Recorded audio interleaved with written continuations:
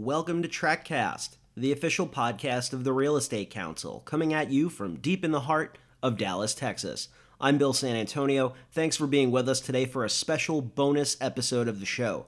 Earlier this week, we hosted a call with several prominent commercial real estate CEOs from the DFW area who happen to be part of our organization, including Bill Cawley of Cawley Partners, Lucy Billingsley of Billingsley Company, Mike Geisler of Venture Commercial Real Estate, Mark Gibson of JLL, Steve Van Amberg of KDC, Ray Washburn of Charter Holdings, and several others.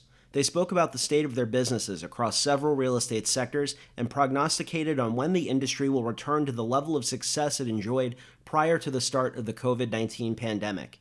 The full call is coming up in just a bit. We've posted video clips from the call over on our YouTube channel as well. You can find us by searching for the Real Estate Council, and when you do, don't forget to subscribe. We'll also link to the playlist with each of the clips in the show notes. If you're new to the show, please subscribe so you get the latest episodes right to your mobile device, and don't forget to follow Track on social media. With that, we present our recent CRE CEO check-in right here on TrackCast.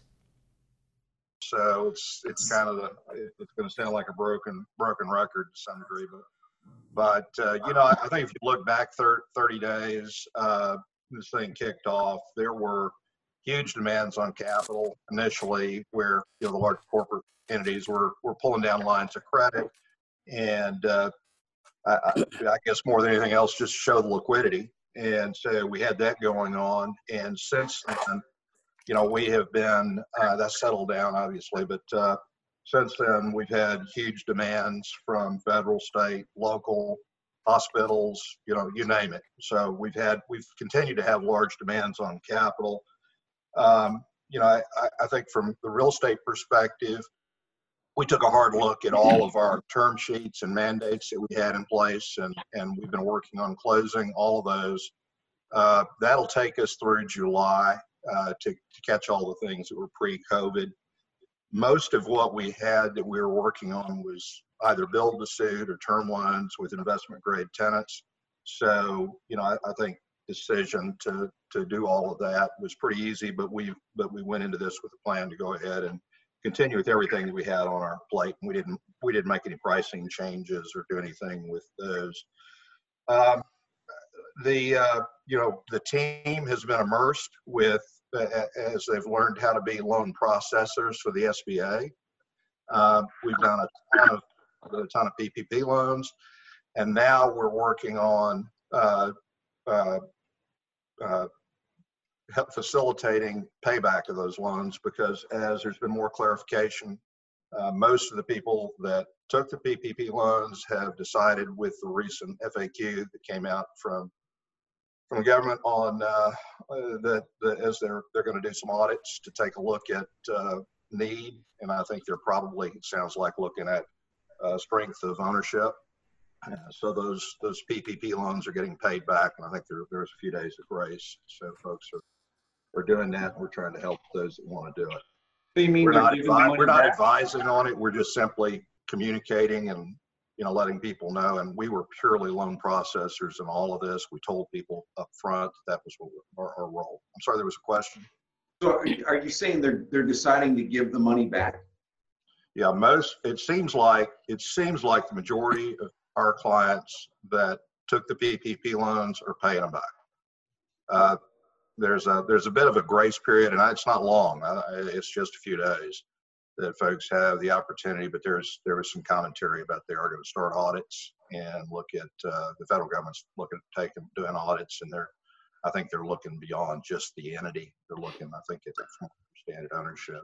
Again, is there a standard size of loan that you see more of that happening with, Joe? For us, it's kind of across the board. I think that people have just gotten nervous about the need-based thing and the potential negative media, because it's getting some scrutiny there. You think you've got the billionaire that's sitting out there who owns a company that the company's not doing well, and they took the loan out, and the audit's going deeper than the company. So I think they're paying those back just to avoid all that. Hey, And it hey, comes Joe. with, and I think they're there that comes with some pretty heavy penalties if people have taken it out and they determine that it wasn't needed.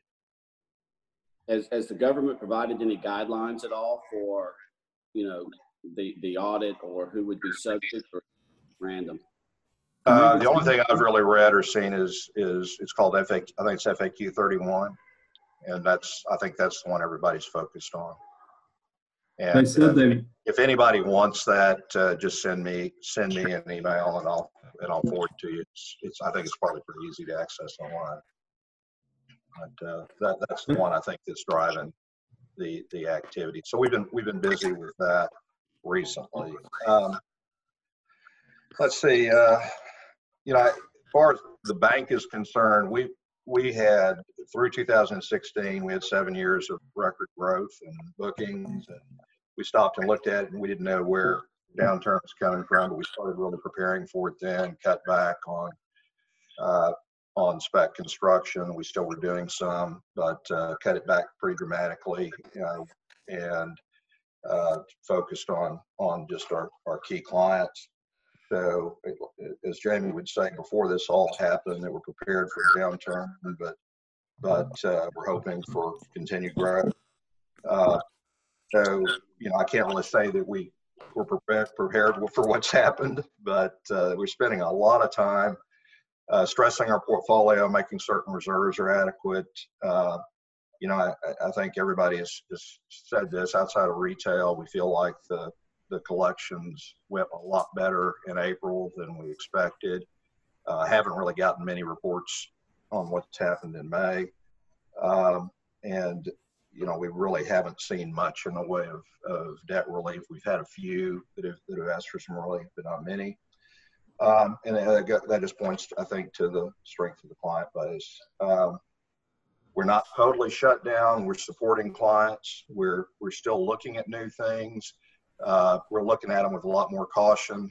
We're discouraging investments where we feel like, or discouraging clients from moving forward to things that don't look like there's a clear path, and I guess understand this. Look at it as a banker, limited returns, not equity. How do you underwrite today? How can you underwrite in this environment, because we don't really know where we're going. We're all hoping for a quick recovery, and but I'd have to say that more and more economists are leaning toward kind of longer term recovery, more concerned about all the money that's being spent to get us through this. How are you going to pay all that back?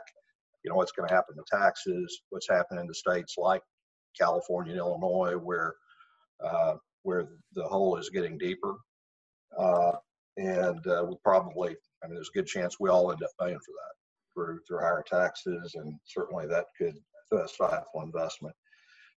We had a real estate economist that gave us a report last week for internal use, but in that report they told us that their feeling was cap rates have already moved 100 basis points, and they'll probably move a little bit more and then retract over the course of the next year.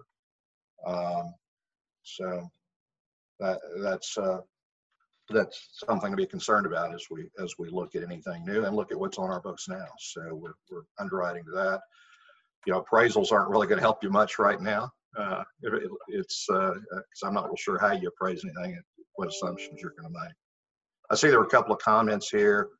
SBA will audit anyone who took a loan over $2 million. I don't know if it's limited to that. I've heard that there's a high probability over $2 million. I think they're looking elsewhere too.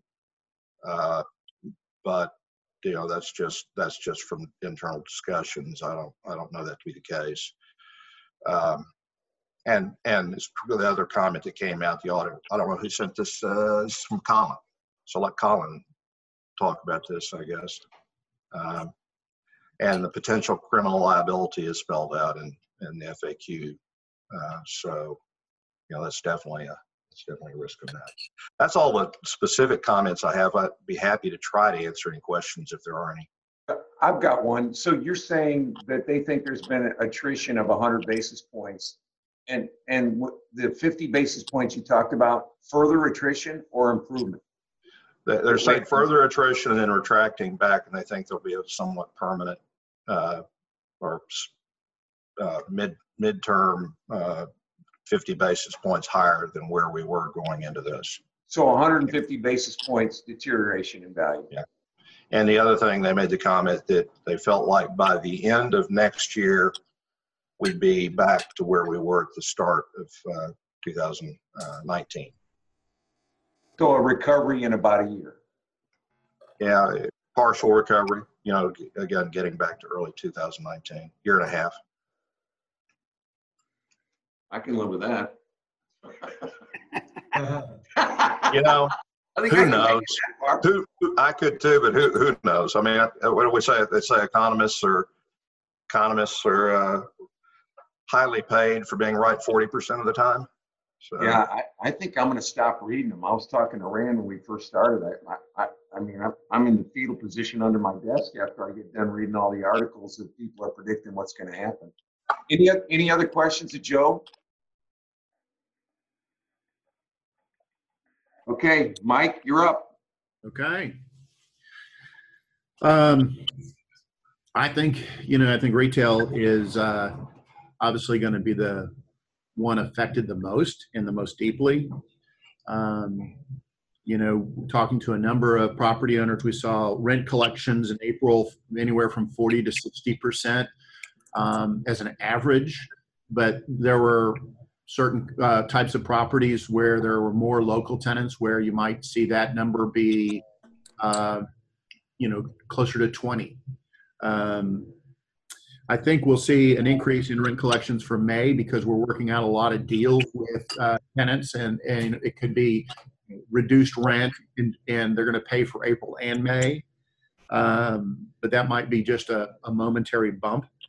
We're starting to see a lot more Chapter 11s. Some of this is some of the companies with a large numbers of stores were really slow to come around. Some were really not playing well, but I think a lot of those guys are starting to come to terms and work things out that are equitable. I think that on a positive side, I would say that having these Zoom meetings with our team is really important, and making calls, having our leadership make calls to our younger people to really help them through this, because there's a lot of anxiety that won't be discussed on the phone. We're trying to get everybody in the company to make a contribution on the phone, just to say, okay, what are they doing? Share ideas of what's working for you and what are you seeing. And so I'd say from a standpoint of day-to-day brokerage business, I'd say it feels like it's recovering. The number of calls coming into the company has really exploded towards the end of the last week. We actually opened up the office yesterday officially, and we've seen a slight increase of people coming into the office. We're rotating staff 50%. So we've got Monday, Wednesday, Fridays, Tuesday, Thursday staff, but we're about 50% manned. The rest of the staff is working remotely, and any staff that has a request or any concern about coming in can continue to work remotely all the time.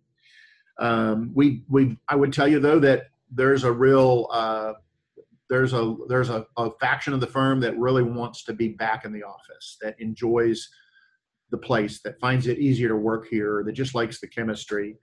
Our COO put together an exhaustive kind of plan of having masks and sanitizer and wipes, and she's been stockpiling that to have enough so that people would feel comfortable.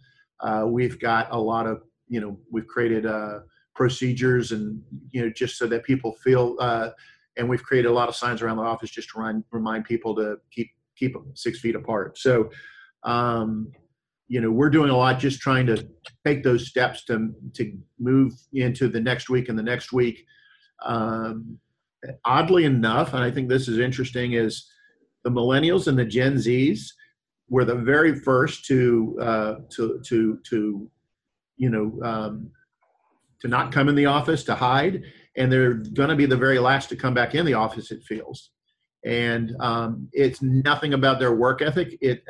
I'd like to really know what it is that it's a product of. But boy, they have more fear and anxiety about it than than any other category of age group I have. I'd say, they're everybody that's been in the office. There's been a half a dozen of us over the last 2 weeks or more, and everybody's over 50. So I don't know what that means. So we're still trying to explore that. And I'd say what's encouraging is even though our younger folks may not come in the office, they are out there showing space, and that's encouraging. In the last 3 weeks, I would say every one of my landlord rep brokers has had appointments to open up space and to show space. So I think that's interesting. So there is a pulse of folks that are kind of looking past all of this, that are looking to expand. We've been identifying, kind of creating a list of tenants that are continually active doing deals. But it's going to be a very different reality. And so that's just, kind of say, looking at what's going on in the brokerage business, what's going on in property management and rent receipt and rent collections. I would say that from a brokerage company standpoint, a lot of people are withholding fees that are due, and I think some of that may be warranted just to make sure that the tenant's going to be there. But we've seen a really strong drop in fees, and in terms of just collections. And collections have always been something that we usually get everything. But whether it's people working remotely and that process is being slowed, or whether certain real estate REITs have furloughed some of their commission staff and it's just moving slower, I don't know the answer. But I would say we're seeing a significant reduction in terms of that income. In terms of sales, property sales, I'd say 70% of the properties we had under contract have the closings have been extended. 25%, I would say, have probably been dropped, and 5% have been closed. We continue to see things that are closing. So I think that the reason for things being dropped would be suspending expansion plans. Some of it could be financing. And, a lot of the kicking the stuff out further in terms of extensions is just that, whether you're into the city to get your plans approved or whatnot, all of that has been stalled out as well. I think one of the dark spots of our industry is CMBS lenders, and with the clients that we work with and with some of the properties that we've got with CMBS loans, those guys are very uncooperative, and they extort fees out of you before they'll talk to you. And it's a part of our industry. We've got to do a better job, trying to make it a more functional process and maybe more accountable. It's just they're not good. So I would say I tried to shed some light on kind of what it looks like on the ground, from our broker's eyes, from our property's eyes, from our company's eyes. I think that our industry, has been in a very evolutionary process, and this has stressed it out even more. And I think in the coming weeks, we'll figure out if it takes a huge toll on companies, big and small. I would say there's an amazing spirit working with most landlords, working with most lenders. Everybody's trying to get through this together, and even the tenants. Overall, I think that spirit of cooperation is there, and that's encouraging. And it's encouraging because it's happened so much faster than I've ever seen it happen in the other times of life that I've been a part of, from the crash of the 80s, which was just totally broken, to the recession. Things seem to be evolving in real time. Questions? Any questions? Mike, Hey, Mike, this is Swope. If you had a crystal ball, retail employment base, January 1, 2021, percentage of people still in the industry, what do you think happens? From a retail restaurateur employer? No, I'm talking about from a group like you, a group that's in the retail business doing retail deals. What do you think the fallout is? Is it break even? Is it drop 10, 20%? What's going to happen to the people side of it? You know what? I think this may really this may create a real shift. That we've all been wondering if it's going to come. The velocity of our business has slowed so much in the last 5 years, 10 years. I think, we do half as many new transactions per year as we used to do. So there's something that's going to cause a fallout. We lost a senior broker in the last 2 weeks. Great guy, but his wife owns a retail store. They've got twins, and he got an opportunity for a six-figure job, and that was a necessary move for him. So I think you'll see some of that. I don't know that I could qualify it yet, Jeff. I think that's a real interesting. It's something I'll give thought to. Maybe next time we talk, I'll have a better idea. I'd ask Steve Lieberman if he has any thoughts on that. What do you think, Steve? Excuse me. I think that, so far we have not seen it. We've certainly, our activity has dropped consistent with what you just described. Historically, we've seen our greatest activity and our greatest opportunities coming out of periods of disruption. And I think that this is going to certainly qualify as a period of disruption. So we're anticipating on the brokerage team side that we'll pick up a lot of the business that we've lost currently, but we got to get through the near term to accomplish what's ahead in the long term. But I don't expect long term a big, as Mike has said, retail is a very dynamic industry. It always has been, characterized by a lot of change. But as I said before, all the negatives come with positives. So with all the challenges, you get the opportunities. With all the disruption, you're going to have innovation. People will reinvent themselves. Retailers will reinvent themselves. We're already starting to see how the retailers and the restaurateurs are adapting their business. I expect you will certainly see some fallout, but I don't think it's going to be material at this point.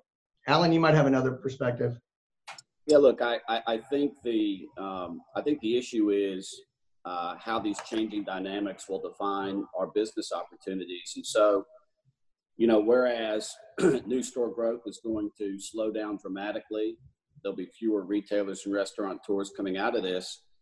There are other opportunities to drive revenue, and we're seeing them, working with clients now on short-term, helping them through their rent relief issues, longer term, helping them reposition their existing portfolio, through lease renewals, blend and extends. We just have to be more creative in finding how to drive that revenue. Those opportunities will be there, both on the on the services side and on the investment side. And so what we're doing now is preparing ourselves internally, to go after those opportunities, both short-term and long-term. I'll kind of finish off with two thoughts. I think Steve and Al are spot on. I think in a way, there may be a lot more pain that all of this is just compounding and accelerating, but that's also pushing that evolution to happen more quickly, which I think creates more opportunity. And so, in a way, I look forward to that because this slow, sleepy walk that retail's been in is, I'd like to see it have more momentum to recreate itself, and this is forcing that. The last thing I would say is there's something like 250 to 300 retail brokers in DFW, and a whole lot of them are really good. It's more than any other metropolitan area in the United States. And all of that's a product of this real estate culture that we enjoy, that puts all of these, real estate leaders on a call together. It's different than anywhere else in the country. I think it is very likely you'll see people morph into other trades. What Alan was saying is looking for new lines of business. It's very much on our dashboard of looking for different lines of business, different sources of income. And we're all in the process of figuring that out. Do you all find yourselves in a position where you're advising smaller tenants more, or do you think you will in terms of reinventing business? Yes. I mean, there's still so much to unfold with, with how retail and restaurants are going to look, but we are talking to our smaller retail and restaurant stores, helping them figure out from an operations standpoint how their business is going to look different. I mean, it's clear. I think Ray's going to talk about restaurants later, but the restaurant world is changing. We're even seeing on the retail front, retailers talking about reconfiguring their size of their stores, putting more of an emphasis on e-commerce and pickup, whether it's in store or curbside.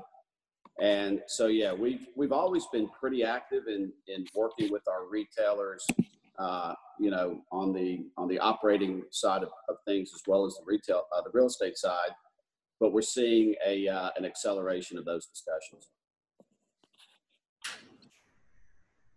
What % of the independent restaurants do you think are going to survive?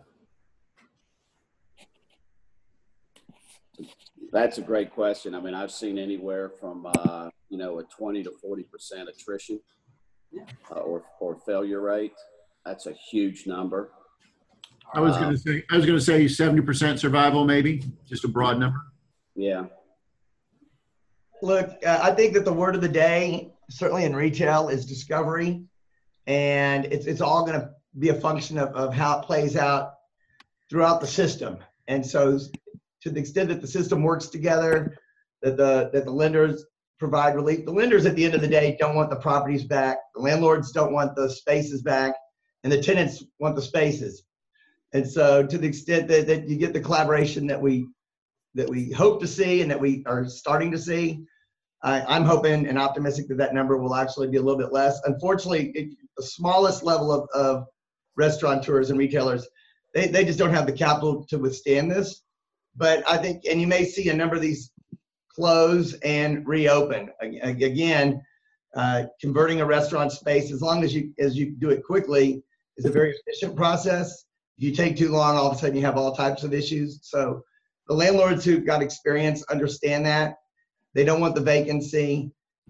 I think you're going to see short-term relief, whether it's percentage rent or other structures that say, look, let's find a way to sort of carry through this period of time and see if everybody can get back on their feet or not. There's not going to be a rush to put pressure on these retailers and saying either pay me or close, because that's a lose-lose situation. Yeah. I was just thinking that free rents it's not a big enough give if I can't fill the restaurant. So. Right. And they can't, and 25% isn't going to work. There's all types of issues with the employees. There's all types of issues with separation. There's a lot more questions and answers at this point, but like I said, I think it's too early to make that call. I think it is clear that particularly on the retail side, a 25% opening is going to be a disaster because you're forcing a retailer to increase their expenses, and at a 25% capacity, they may be in worse shape than if they just stayed closed. I think it may be a different situation for restaurants, with particularly if they're strong on the takeout, but in retail, it will not work. Well, their employees don't want to come back at this point because they can't. If they're tip based, they can't make enough money to cover what they're making off of unemployment, at least in the near term. Any other questions? Thank you, Mike. Anybody want to jump into retail? Yeah, we got room, guys. Come on in, it's fun. Lucy, you're up.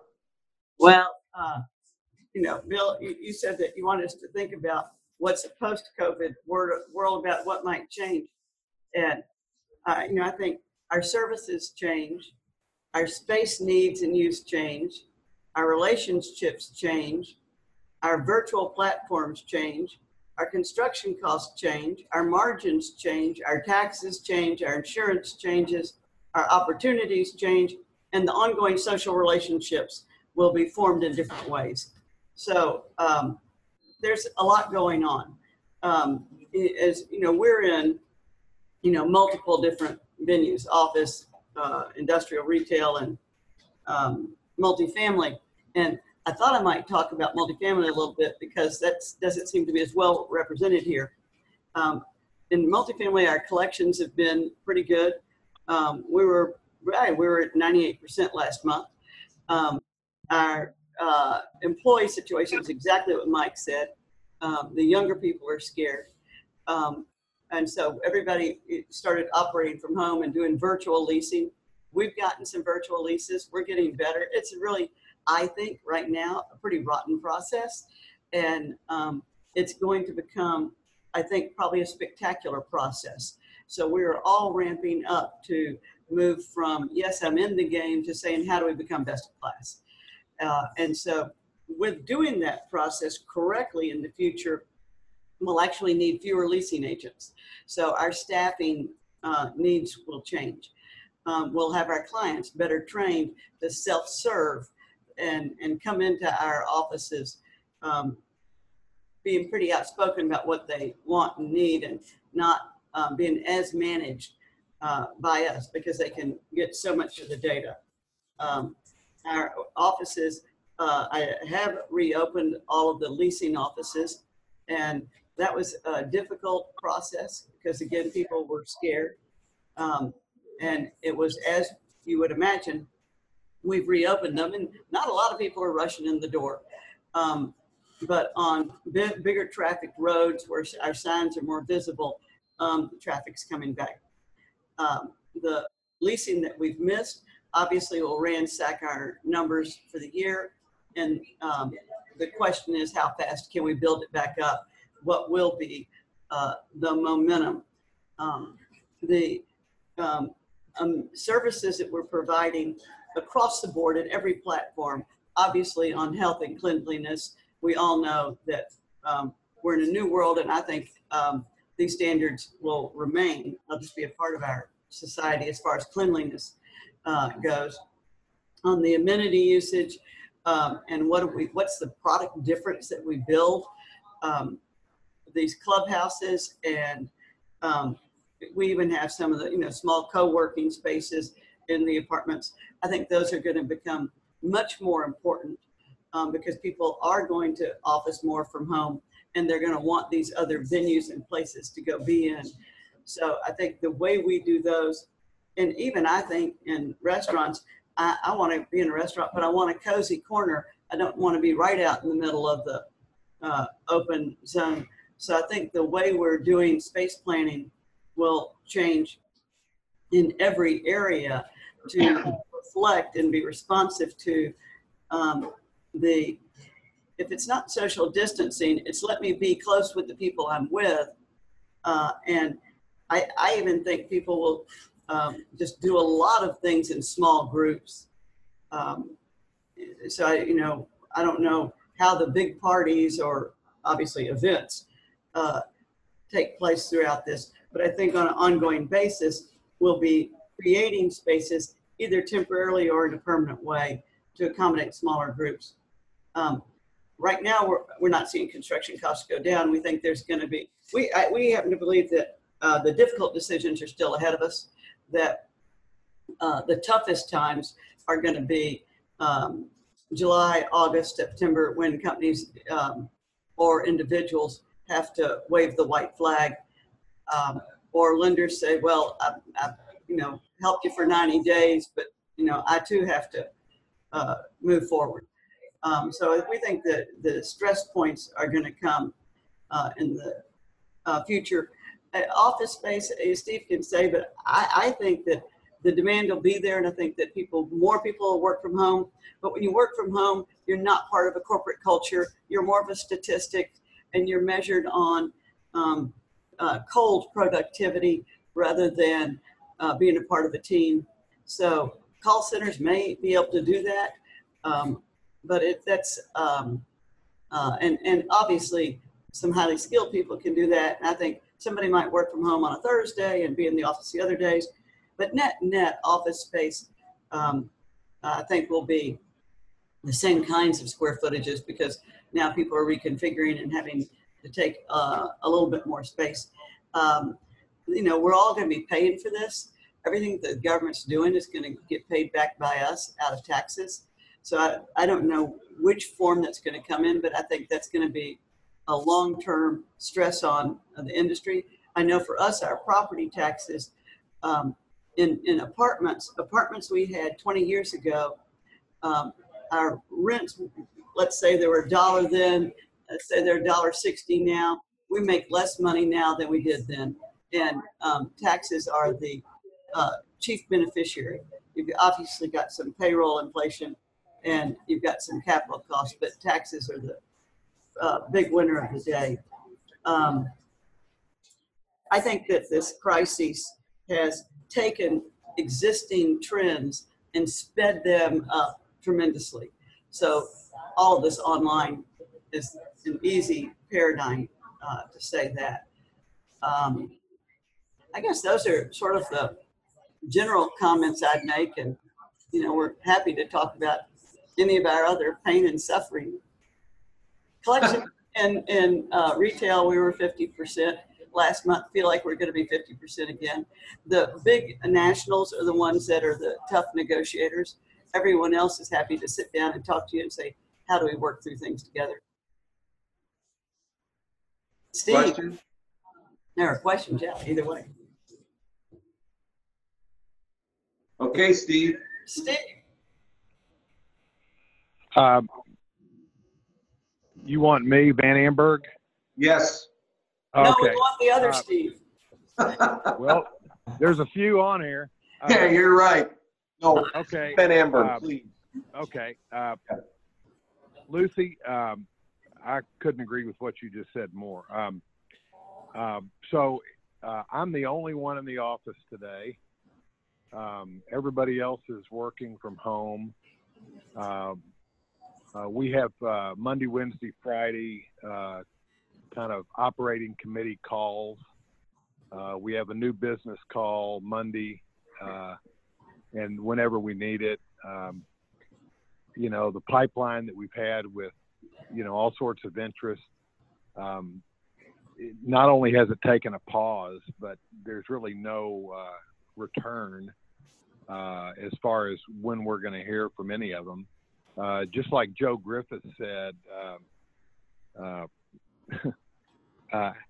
how should and can a bank underwrite? And, in the same regard, because of all this social distancing, what square footage do you allocate per employee if you're going to build a new facility? And, just for example, the project that we're doing for JP Morgan, it's 540,000 feet, and they had intentions of having between 3,000 and 3,200. They had a furniture system that works really, really well. However, it violates the social distancing, so we're full blown finishing out all the space. We topped out. I'll give Ples Mitchell a plug. Balfour Beatty's doing an absolutely incredible job. And that we're going to do all the interior improvements. There's no delay in the project whatsoever, but they are going to rethink how they put people on floors and what it does to the density. My guess at the end of the day, just looking at some sample layouts, is that to keep social distancing sort of protocol, they're going to be able to probably get somewhere between 2,700 and 800 versus 3,200. So that's about a 10 to 15% requirement for more space, or they'll just have less people. Then the question is, what percentage of them, just like what Lucy said, will continue to work from home? I think at our place, for example, out of the 40 people that we have in this office, I wouldn't be surprised if 25% didn't feel comfortable coming back because of all the reasons that Mike said earlier. You know, it's kind of funny. You know, if you take your young kind of group and just say they're, you know, 28 to 40, they all have kids, young kids, and daycare's not working. You know, there's a lot of, you know, extraterrestrial kind of demands on those young people today, and you can't force them to come back because, you know, what if their wife works, or what if there's no child care and they feel like they need to be home to help out? So we're sensitive to all that. People that have heart conditions or any kind of pulmonary, you know, they're reluctant to come back. And these are people that could be a little bit older, but, you know, they're just susceptible and they're fearful of coming back. And, you know, so we're starting back on May 18th, and we're calling it our phase 1.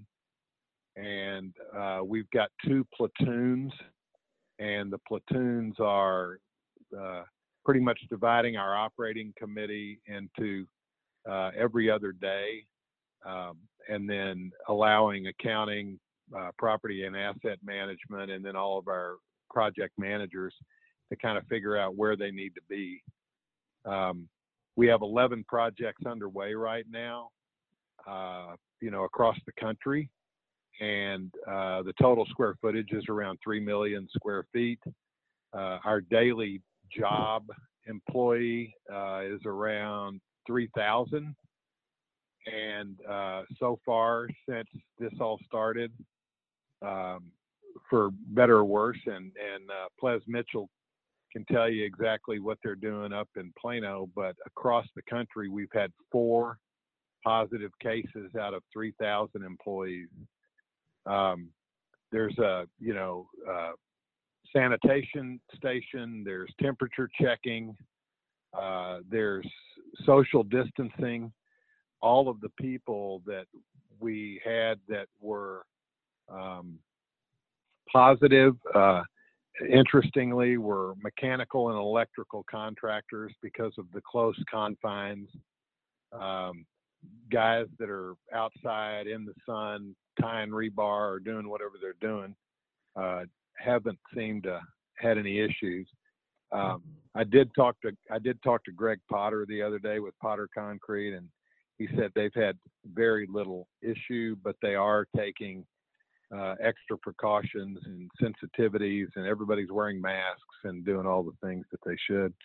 And then Joe already mentioned it, but and I think Mark Gibson's on. I'd love to hear from Mark, because it seems like there's a pause. I don't know if the pause will be 90 days or 120 days or a year, but how on earth could a equity investor in good conscience make an equity investment in a speculative project, not knowing demand factors, not knowing rates?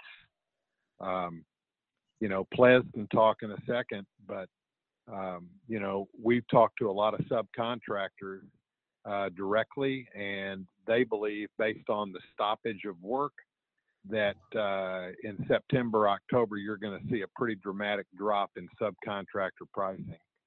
And if that is the case, anybody that's got something that they're thinking about starting, say, next month, would probably be well served to hang on until the latter part of the year to, you know, gain the benefit of better pricing. So, you know, we're sitting around. I'm going to tee off at 10:45 this morning. If anybody wants to join me, Bill, you want to play golf today? That's awesome.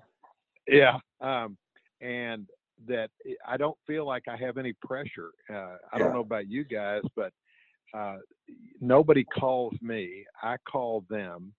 I'm totally okay if it takes a day or two for them to return the call, and that it's really a time for being compassionate, putting others first, being thankful that we're all safe, and that, it's really been like I hate to say it, but aside from the anxiety of the illness and the sadness of people losing loved ones, this has been 2 months of, I've never slowed my brain down for this extended period of time.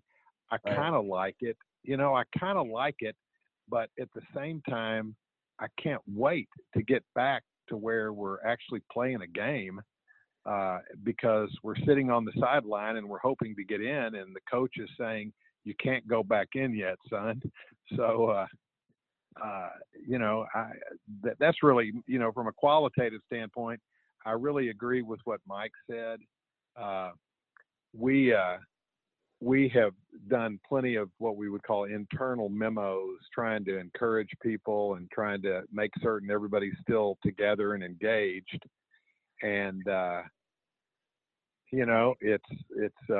it's just an extra effort, but, I'm very positive that people really enjoy a good company culture. I know Lucy's got one. I know everybody's got one that's on this call. And I think people really want to come back. They just want to do so in the safest manner. So that's all I know. Steve, can I ask you a question? Do you think once there's a vaccine, we go back to normal density, or do you think this is a shift that's going to continue? You think, you know what I think? I think that when there's a vaccine, everything detonates, because then there's no issue anymore. You get a vaccine, okay? And that's number one. Number two, I think, almost by law, you have to create a workspace, and we have actually redone ours, and a couple of our smaller conference rooms we're turning into offices, where two people can be 10 feet apart, and get them out of a workstation environment. Because of the circulation of the office, there's no way to walk by their workstation without it being 4 feet. So, we're redoing that. I talked to a couple of guys at Lincoln, and they said, for example, a lot of their conference rooms, they are having to remove chairs. So if it's a 16-chair room and everybody's 3 feet apart, those rooms are going to 6 or 7 chairs. I just looked at ours this morning before this call, and we're going to be able to get 6 chairs in the one room. So the way to do it properly, to make sure nobody cheats, is you got to take the chairs out and go put them in a storage closet. And then the other thing I was going to say is, in phase 1, up until June 15th, for the first 30 days, we've made the decision to not allow any vendor or third-party person in our office space. We just don't want to have to worry about the protocol and somebody coming in that isn't as sensitive as we are, and maybe they're a little cavalier. And, it's hard to ask a vendor if he took his temperature that morning, because he'd probably say, oh, heck yeah, because he's trying to drop something off or do something. So we'll only have employees in our space until June 15th. I think that's prudent too. I agree with that. Mark Gibson, do you have anything to add to what Steve said? Well, Bill, I've just a couple of comments. I've listened through it. It's been great. One is that we spend a lot of time looking at Asia, and I'm on the phone with our colleagues in Asia and now in Germany, since Germany opened up now 2.5 weeks ago. And just to give a little bit of optimism, because in these times you're deemed unintelligent if you say anything optimistic, I think. But if you look at the retail in Asia, And what is happening, they're getting double-digit increases. That's U.S. retailers in Asia. And they're 10 weeks ahead of us. So if you look at how life is progressing and what normality looks like it gives us at least a fact set to start planning what we're doing. And it's different than what we're talking about now. People are back into the office. They're going to restaurants. They're going to mall activity is increasing in Asia. And we're beginning to see in Korea transactional flow beginning to happen. And, that was an 8 to 10 week time frame to get back to that state, and we're tracking that at least. So we'll see how that plays out. Lucy, your point on stress points is completely accurate, because unlike every other recession we've seen with the forbearance request and the accommodations from lenders, you're just pushing out any kind of seller capitulation for 90 to 120 days. Joe, your point on the 100 basis point cap rate, we've done 10 billion of trades over the last 4 weeks. We've apped up another 10 billion. And the small subset, the IE trades that have happened, the value diminution has been 5 to 15%. So your 100 BP would be accurate at the top end. But on the flip side, we've seen industrial, life sciences, MOB, and anything long dated with a defensive tenant actually compressing cap rate. Steve, your business is going to be interesting. So if you think about single tenant, long leased assets, most investors are believing that post-COVID, we're going to be in a lower interest rate environment for longer. And they're getting on the front foot, particularly the lenders. Right? So the credit markets have thawed almost 150 basis points. We are now apping multi-housing deals at 50-55% at sub 3. They were 4.5 2 weeks ago. And we just did, ironically, a food anchored retail center, guys, at roughly 60% of value at 3.25% with the Life Company. So that market is thawing a little bit, and and the lenders are going, geez, I do think we're going to be in a lower yield environment. I better get somewhat on the front foot here to lock in some of these yields, particularly as the compression is coming in on the spread side of it. So Steve, I think companies, what we're seeing in our corporate services business, companies want to control their environment more, and that makes common sense. So any kind of merchant build vacant office is going to be in vogue. And I think you're going to see a lot more build to suit type activity in the future. And the only other thing I would add, Bill, is this density thing that we're all talking about internally in the workspace is great. But density also applies to geography. And we are seeing a lot of discussion, true discussion on corporate reloads out of mass transit, highly dense urban areas in the country for a number of reasons. But that is also this work from home thing, particularly in hard hit regions, particularly in New York, is really changing the way people are thinking. And to Lucy's point, it's accelerating trends that were already in place, but it's really accelerating. I'll stop there, Bill. Thank you. Any questions? Okay, Ray Washburn. You hear me? Yep. Okay. Hey, I have one question for Van Amberg. I was going down Knox Street, and I noticed that Restoration Hardware about 3 weeks ago just stopped construction totally. I mean, just have rebar sticking out. Have you guys seen that people have just stopped? It kind of reminded me of the late 80s construction project, but is that the only one, or is there others? I haven't seen any.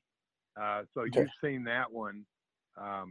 I have heard that they've stopped construction on the PGA and the Omni hotels. I don't up in Frisco. I read yesterday that Gold's Gym was preparing for a bankruptcy, and I do know just from reading different things that the hotel industry is really taking a licking, and I'm questioning what the future of the hotel industry is, and kind of what Mark Gibson believes the capital markets will do for some type of a new hotel. Those would be the ones I would think would be, stopping construction midstream. And anybody got any thoughts there?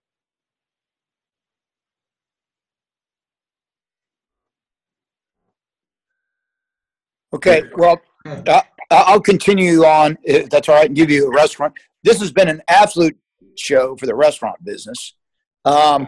Yesterday was Cinco de Mayo, which just absolutely inundated, pretty much, my restaurants, but a lot. Our restaurants are designed for takeout of about 10 to 15% of your sales. Now we're doing about 50% of the sales through takeout, through kitchens that are not designed to have all your orders come in 1 hour. And so restaurants are just not equipped for what's going on right now. Everyone thinks, we're getting all this takeout.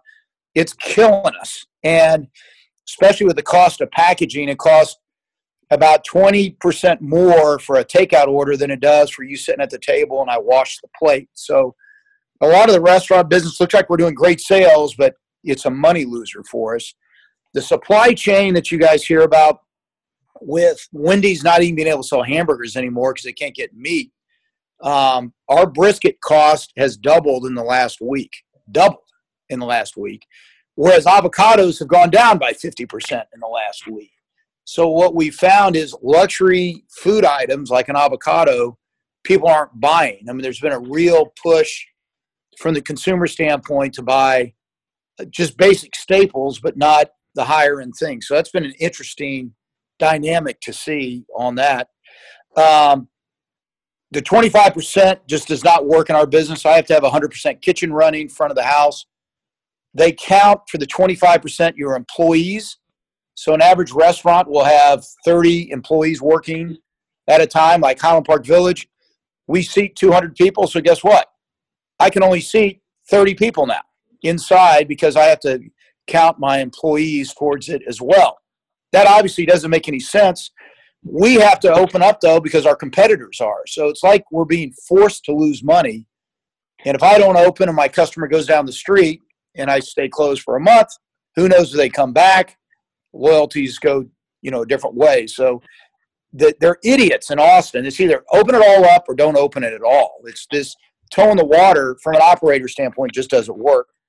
The Katy Trail Ice House, for example, we opened for one day, Friday. We got a $1,000 citation because we have a bar license, not a food license, which means we sell more than 51% alcohol.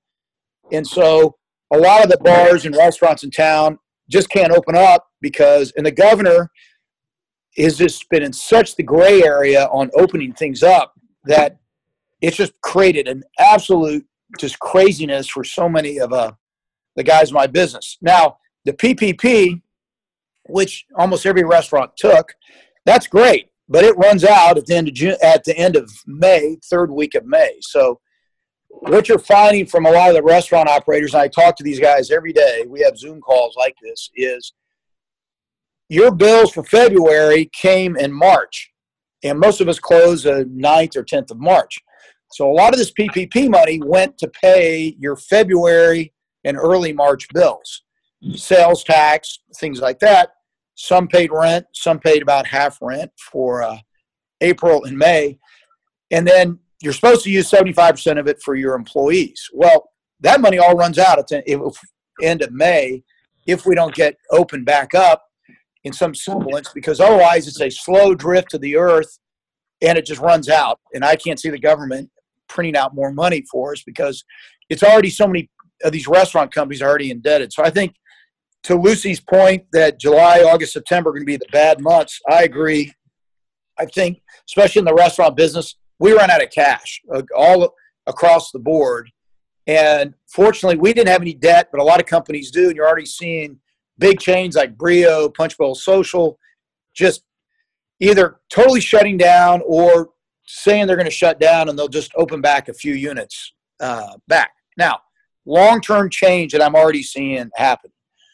One is you're going to see, obviously, a lot more takeout and curbside pickup. So that's going to take for a big design, especially in the lifestyle centers. Like I'm in this Legacy Town Center. It's like, how do you get dedicated parking up front when you're sharing parking with a lot of other retailers? That's going to be a big issue with the landlords. Another one is our footprint, a number of seats. This is forcing change that was already coming to the restaurant business pre this. One is too many seats in the business, too easy to get in.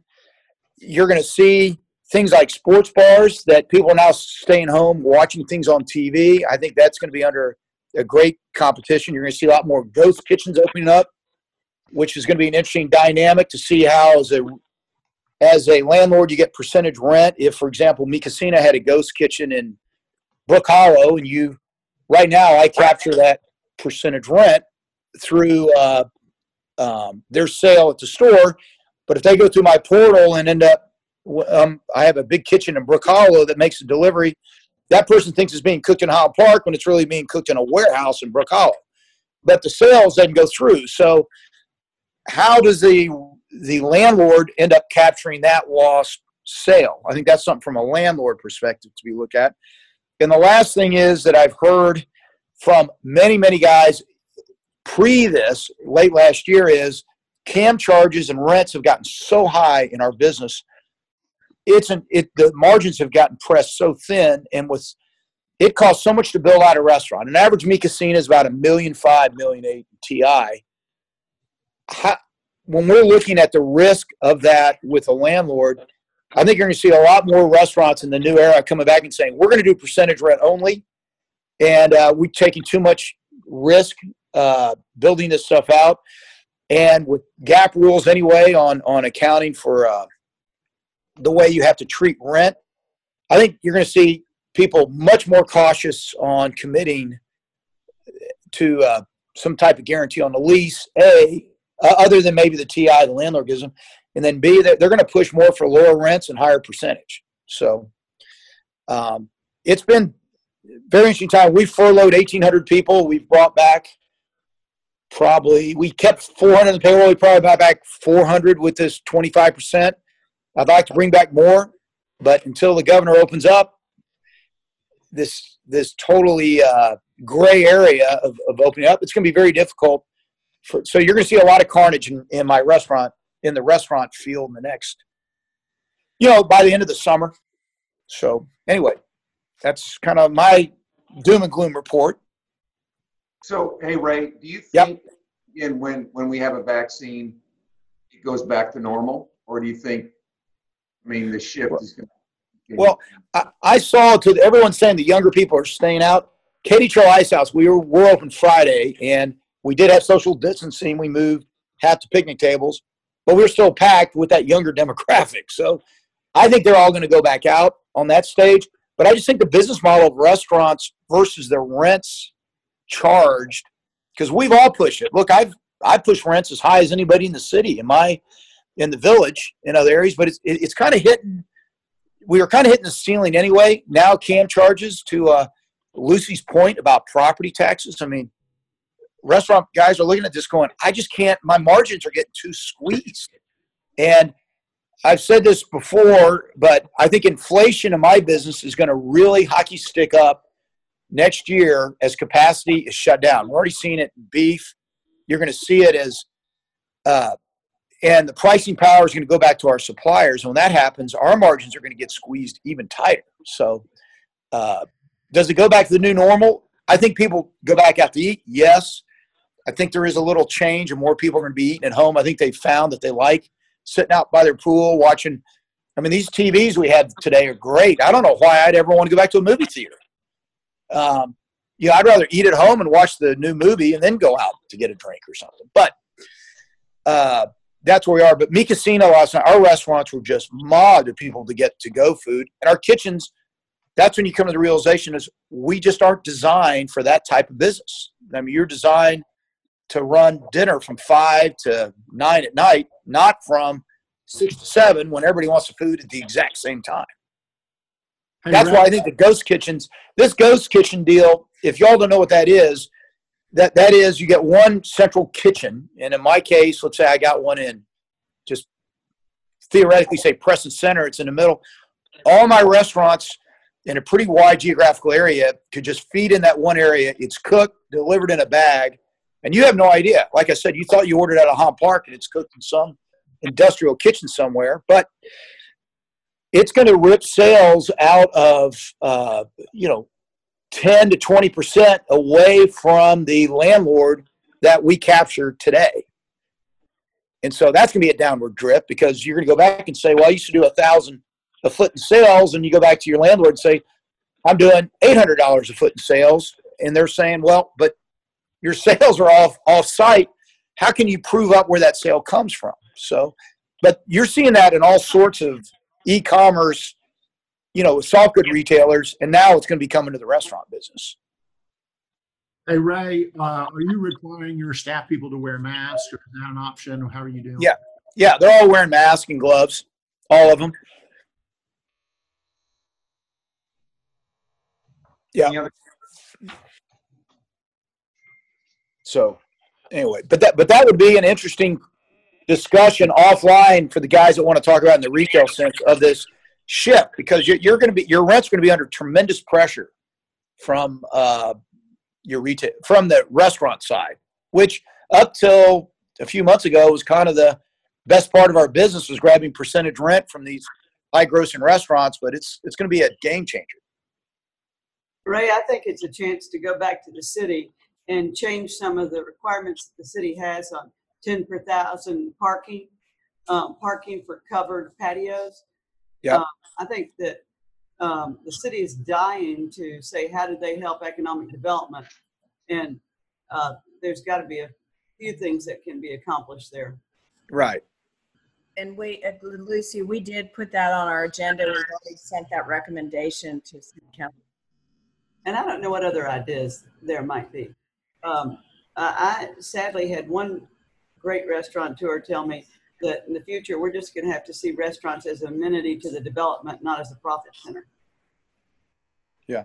Well, and Lucy, we looked at geofencing the village for retail sales with some of our retailers to capture sales, and that might be the next step to capturing that. But I'm looking at it from a restaurateur saying, well, this is great. I capture 6% more by offshoring my takeout, offloading that deal. So that's just something that now you're not going to get the little mom and pop restaurant because they can't afford a ghost kitchen, but the bigger concepts are going to be able to pull that off. I looked at cheesecake sales this morning. They've up from 10% takeout, and they're at about 50%. And you get a high volume operator like that, it makes sense to go build an offsite kitchen. So, well, look at the franchisees. That's going to be a conundrum. Yeah, it is. It's going to compete with them. So, anybody else have any other questions? Okay, Mark, go ahead. Well, you mentioned that you got avocados coming down, you got beef going up, net. Just I agree with your inflation commentary, just the amount of spend they're doing anyway. But what if you looked at your all-in cost when you look at some of them coming down and some of them going up? What do you think it is, Ray? Well, on that side, it's pretty much our packaging costs is just skyrocketed, and so there's so much competition for paper goods and things like that. That's gone up. As far as the supply chain of lettuce and tomatoes and things like that, it's given that brisket prices and meat prices have doubled. It's a net pretty flat on that side, but it's the other things that end up just killing. And so we've had to spend a ton of money on IT. Now we've had to really update somebody figured out a way around our ordering system last night, which we had paced out. Some guy hacked it to create a back door in to make his order. and gave it to a bunch of his friends. So all of a sudden, instead of doing like 200 orders between 6 and 6:30 yesterday, we had like 1,000 come in. We're like, are you kidding me? And then we found out it got hacked, not because someone wanted to steal something. They just want to get an order into the kitchen.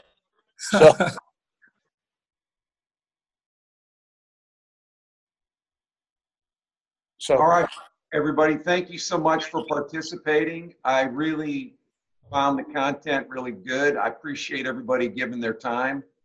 And if it makes sense, in a couple weeks, let's do this again and get different content and try to keep making it something that you find value with. We'll keep it up. And I can't tell you how much I appreciate everybody's willingness to help each other. And the culture in Dallas is unbelievable. The talent on this phone call is unbelievable. And I can't tell you how much I appreciate you being part of it. That's all for today's show. I'd like to thank our CEOs for taking the time to join us on the call. Don't forget to subscribe to the show wherever you download podcasts, follow Trek on social media, and check us out on YouTube. Once again, I'm Bill Sanantonio. Thanks for listening.